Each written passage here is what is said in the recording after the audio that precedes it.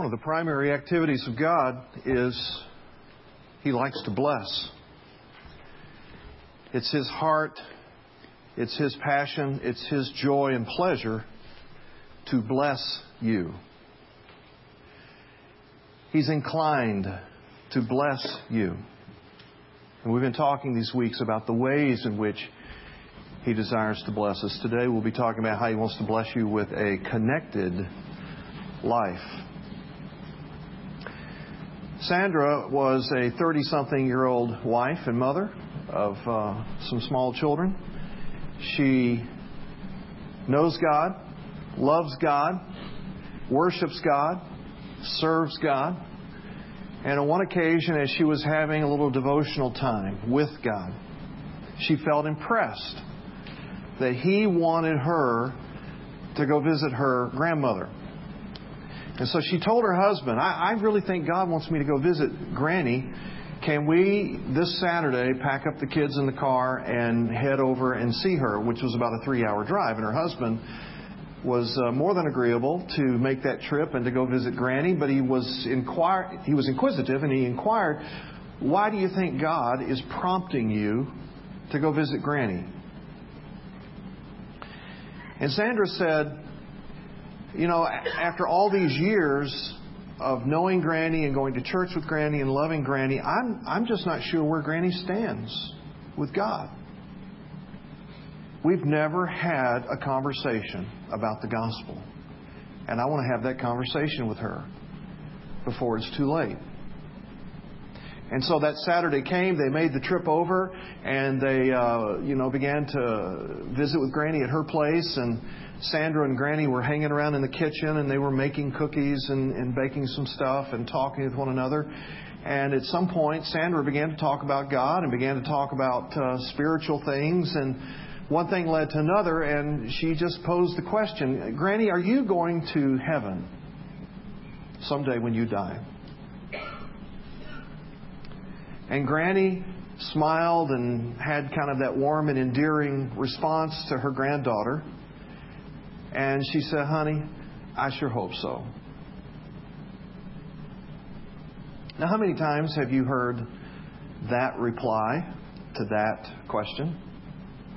I think through the years I've heard it, if not hundreds of times, dozens and dozens of times. What do you think about going to heaven? Do you think you'll be one that does? I sure hope so. Now, Granny was a long-time member of her church.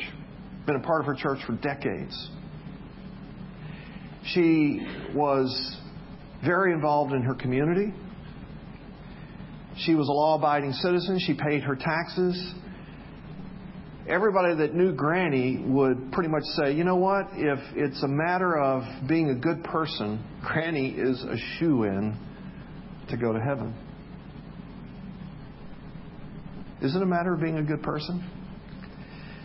Will you go to heaven someday when you die? See, most Americans believe in God. Most Americans believe there is a heaven.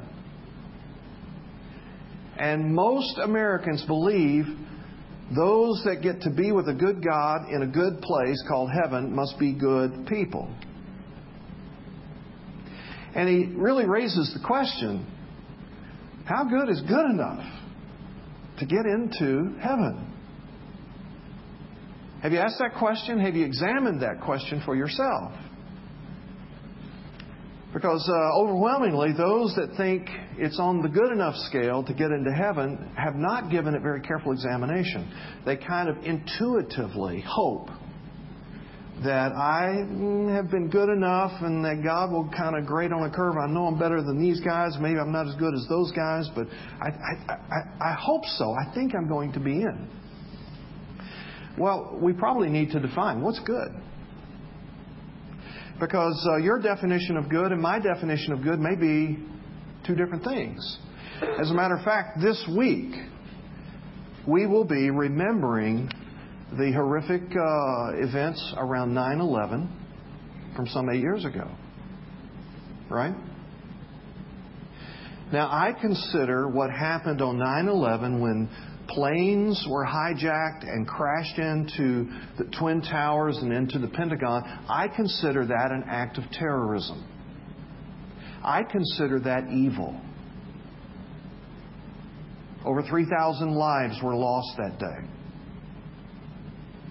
Do you know that those who were the perpetrators of that, and many that are a part of their clan and community, think what they did was noble, holy, God-pleasing, and good? And they think that goodness will help them get into heaven. So what is good? I've got one sense of definition about what goodness is. A lot of other people have a totally polar opposite idea of what goodness is. We better get that figured out. If goodness is the scale, and then we need to know what's good enough. How much goodness? I mean, you look at Granny's life and all those that are around her and in her generation, 90 years old, decades of good living. Was that good enough? She wasn't sure. Are you sure? How good is good enough? Well, it raises the question, does God in fact have some kind of curve so that He puts it on kind of a sliding scale, and He's got like the really bad guys down here and the really good guys up here and a lot of in between, and He's kind of parsing it out in between. Does He actually have a curve like that? Because a lot of us are hoping He does.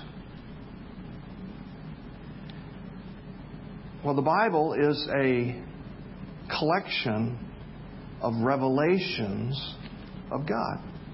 God has said, here's what I want you to know about me. Here's what I want you to know about my will and my ways. And the Bible says in Romans 3:20, no one can be made right with God by following the law. Translated, no one can be made right with God by being good. No one can be good enough. No one. The law only shows us our sin. See, God just said, here's the law because I want you to know how busted you are. I want you to know how off the mark you are. Romans 3:23, everyone has sinned. We all fall short of God's glorious standard. Romans 6:23, and the wages of sin, what we earn, what we deserve, what is rightfully ours because we sin and we break God's standard, is death. To be separated from Him forever. To not go to heaven. Now that's the bad news. You said, Scott, you started off saying how much God wants to bless us. He does. So here's some good news. And we're going to be looking at that in the book of Philippians today, picking up in chapter 3 and verse 4. And as we look at the life of the Apostle Paul, we're going to see on that good scale, he had no peer. Look with me in chapter 3, beginning with verse 4, as Paul begins to talk about his own life.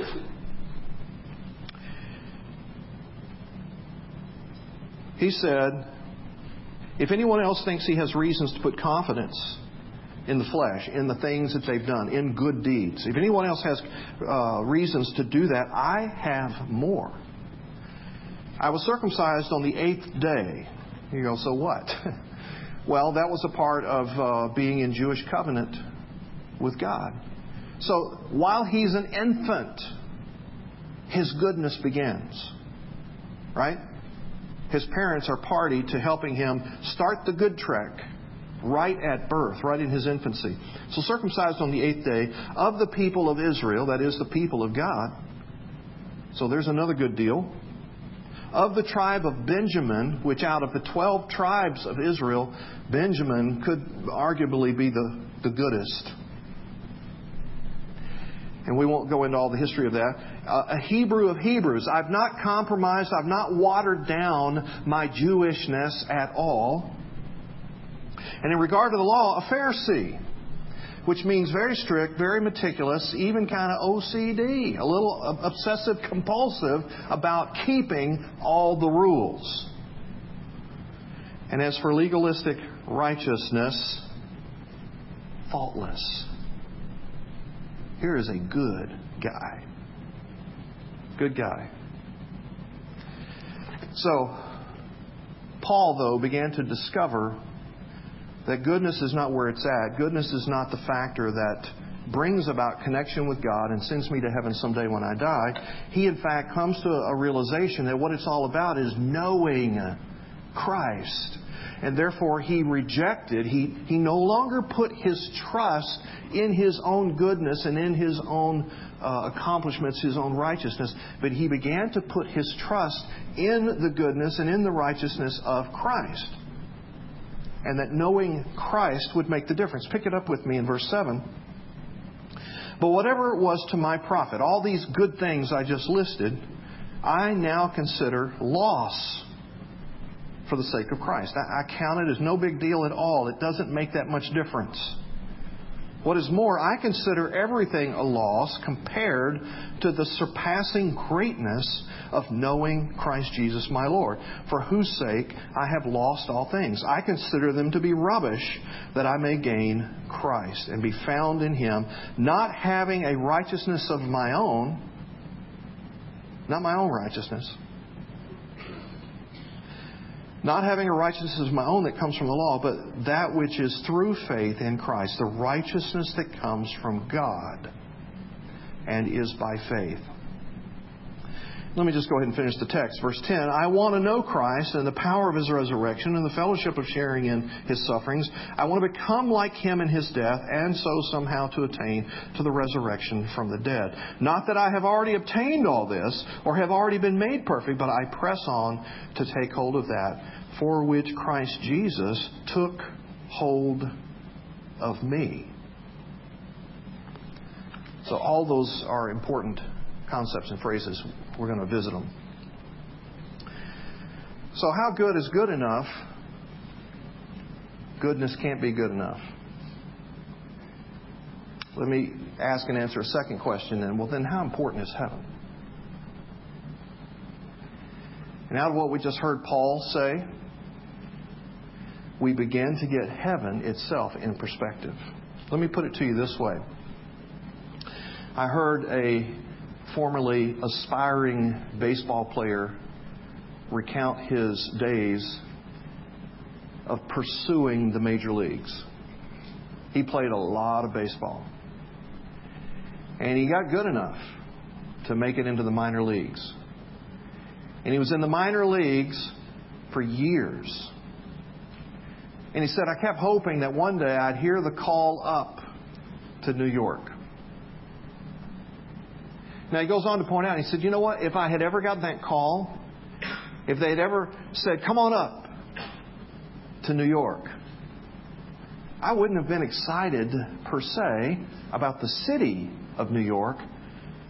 What New York represented to me was the Yankees. I wanted to play for the Yankees. I wanted to be a part of the most historic winning franchise in baseball history.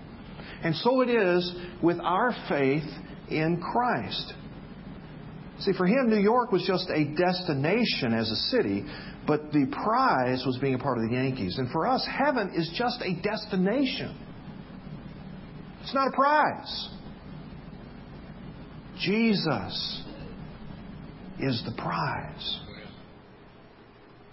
And Paul said, here's what I found out because I went down the good track. I was more good than anyone else around me. I mean, I was off the scale. I was off the chart. But I found out that that's not what matters. That I could never be justified by the law. I could only be made right by Christ. And that by giving my heart to Christ, I not only was squared up with God, but I got the gift of Jesus. And I found out that He's the treasure. I found out that everything else I'd ever had, everything else I'd ever experienced, in comparison to Jesus, was like trash. As worthy as all that stuff was, that's because He is so glorious, so magnificent, such the treasure. Because you see, what Paul found out is how loved he was by Jesus. What Paul found out was there was absolutely nothing, zero, nada, that he could do to square himself up with God. But that Jesus was willing to do it for him. So I know a guy by the name of Andy who, for the first time, got a new car. You remember the first time you got a new car? I'm talking about new, not like secondhand new. And he got himself an Infiniti, and he was enjoying that ride. He was proud of that ride. And he came home one day, parked the car, went in, had his time, in the evening with the family and so on like that. The next day, he gets up to go to work, and he goes out to get into the car. And on the hood of the car, someone has scraped and carved a big A, and then some illegible letters after that. Andy was nuts. Can you identify? Would you have been there? He's like, what happened to my car? Who did this to my car? And he goes into the house and he calls for the kids. And he's got 3 relatively small kids. And the 2 older ones come up and he's like, kids, what happened to my car? Who knows about what happened to my car? Did you do something to the hood of the car?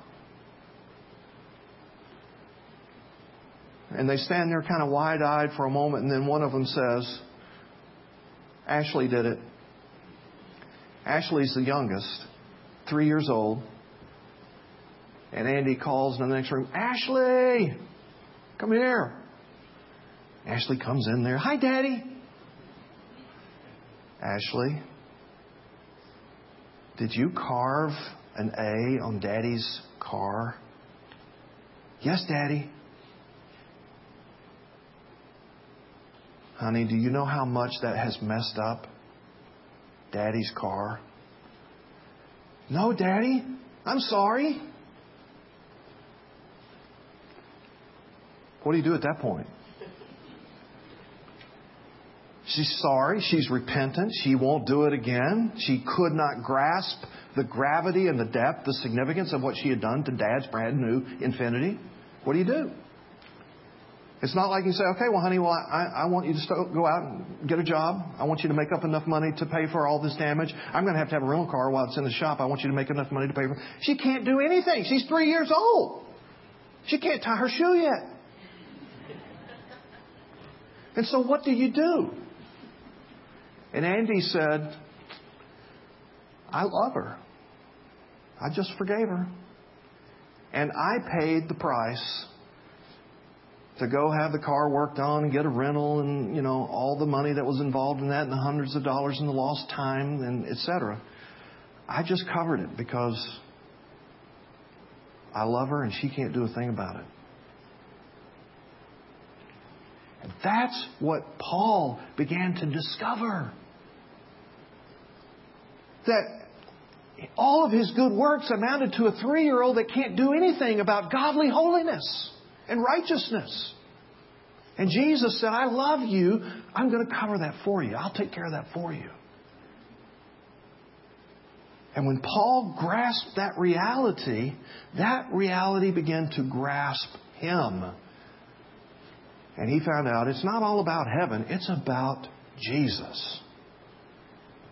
And someday, when this life is over, I just get to go to another destination, another place, but it's still about Jesus. I get Jesus now, I get Jesus then. Amen.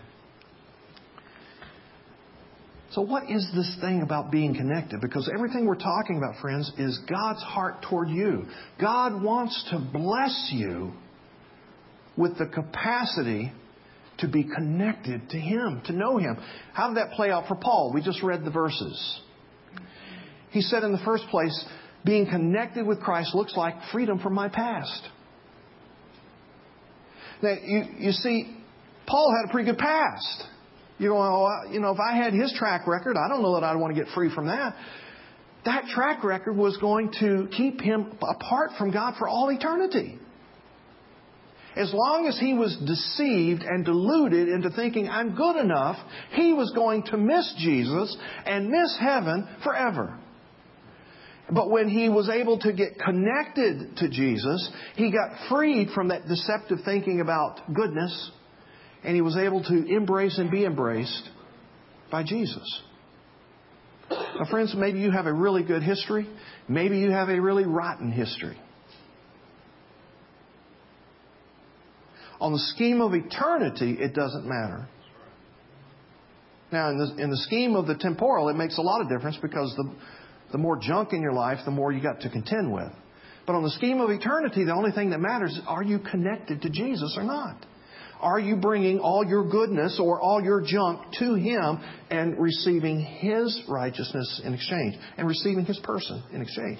If you have, then it frees you from that past, and it frees you from relying on, hoping you've got enough self-righteousness. Paul said, I don't have to depend on my righteousness. He gives me His righteousness. So that you can have confidence, not only that you know the Lord, but that someday when this life is over, He, in relationship with you, takes you to heaven where He is. Jesus expressed this to His disciples in John 14 this way. He said, don't be worried and upset. Believe in God, believe in me. There are many rooms in my Father's house, and I'm going to go and prepare a place for you. I would not tell you this if it were not so. And after I go and prepare a place, I will come back, and I will take you where I am. So that Granny, or Paul, or you, or anyone else can give answer to the question, are you going to heaven someday when you die? Yes, I am. How in the world can you know that? How can you be so confident? Because I have Jesus in my life, and Jesus said He was going to take me there someday when I die. In Romans 8, it was expressed this way: if God's for us, who can be against us? Certainly not God, who did not even keep back His own Son, but offered Him for us all. He gave us His Son. Will He not also freely give us all things? This is why you can be confident that He wants to bless you. He's already given you the greatest blessing, Jesus. Why would He withhold any other blessing?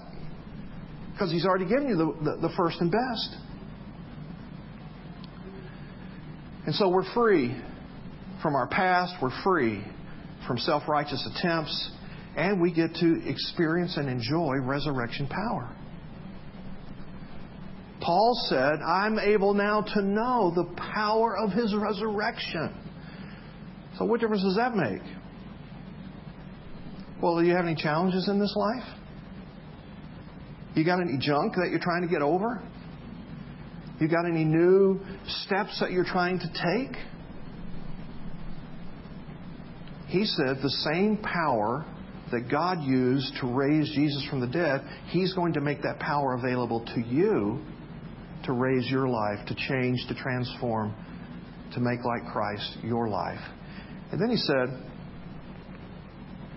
unbelievably, when I know Christ and when Christ is in my life, any hardship I go through as I'm walking with Him, He'll use that redemptively. He'll use that positively and powerfully and in a way that helps people and makes a difference in this world.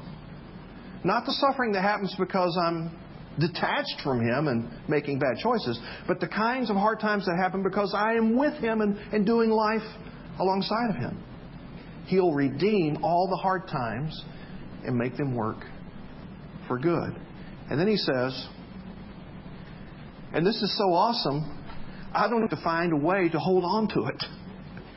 Because He holds on to me. Verse 12.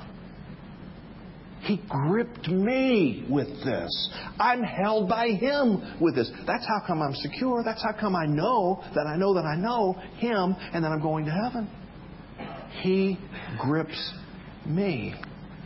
And and then I will be resurrected and raised with Him and go to heaven someday when I die. Verse 11. Being connected with Christ looks like that. Are you? God wants to bless you. He wants to bless you with being connected to Himself with this saving, redeeming, transforming grace. Do you know Jesus? And do you have this eternal life? If you're not sure, if you have been trying to get answers to a few questions and you feel like you've gotten to that point today and that today, maybe I need to square this up. Maybe I need to cross a line of faith and engage my heart with His and be connected. Then I'm inviting you to do that today in His name. Simply in your heart to say, you know what, like Paul, I reject my own good attempts. I know I'll never be good enough. And like Paul, I will confess I'm totally dependent upon the righteousness of Jesus. Jesus, would You save me? Romans 10:13 says it this simply, whoever calls on Jesus will be saved. Jesus, will You save me? Will You be Lord of my life? Will You come and take charge of my life? I don't have the power to do life as You dreamed life could happen for me.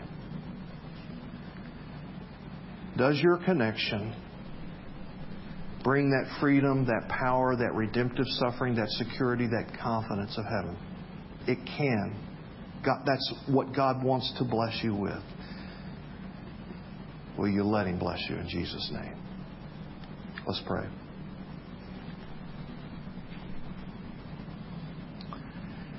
So, Father, we marvel because we know how much junk there is in our lives. We marvel that You love us, that You pursue us, that You're inclined toward us with favor, that You want to bless us. It's a mystery.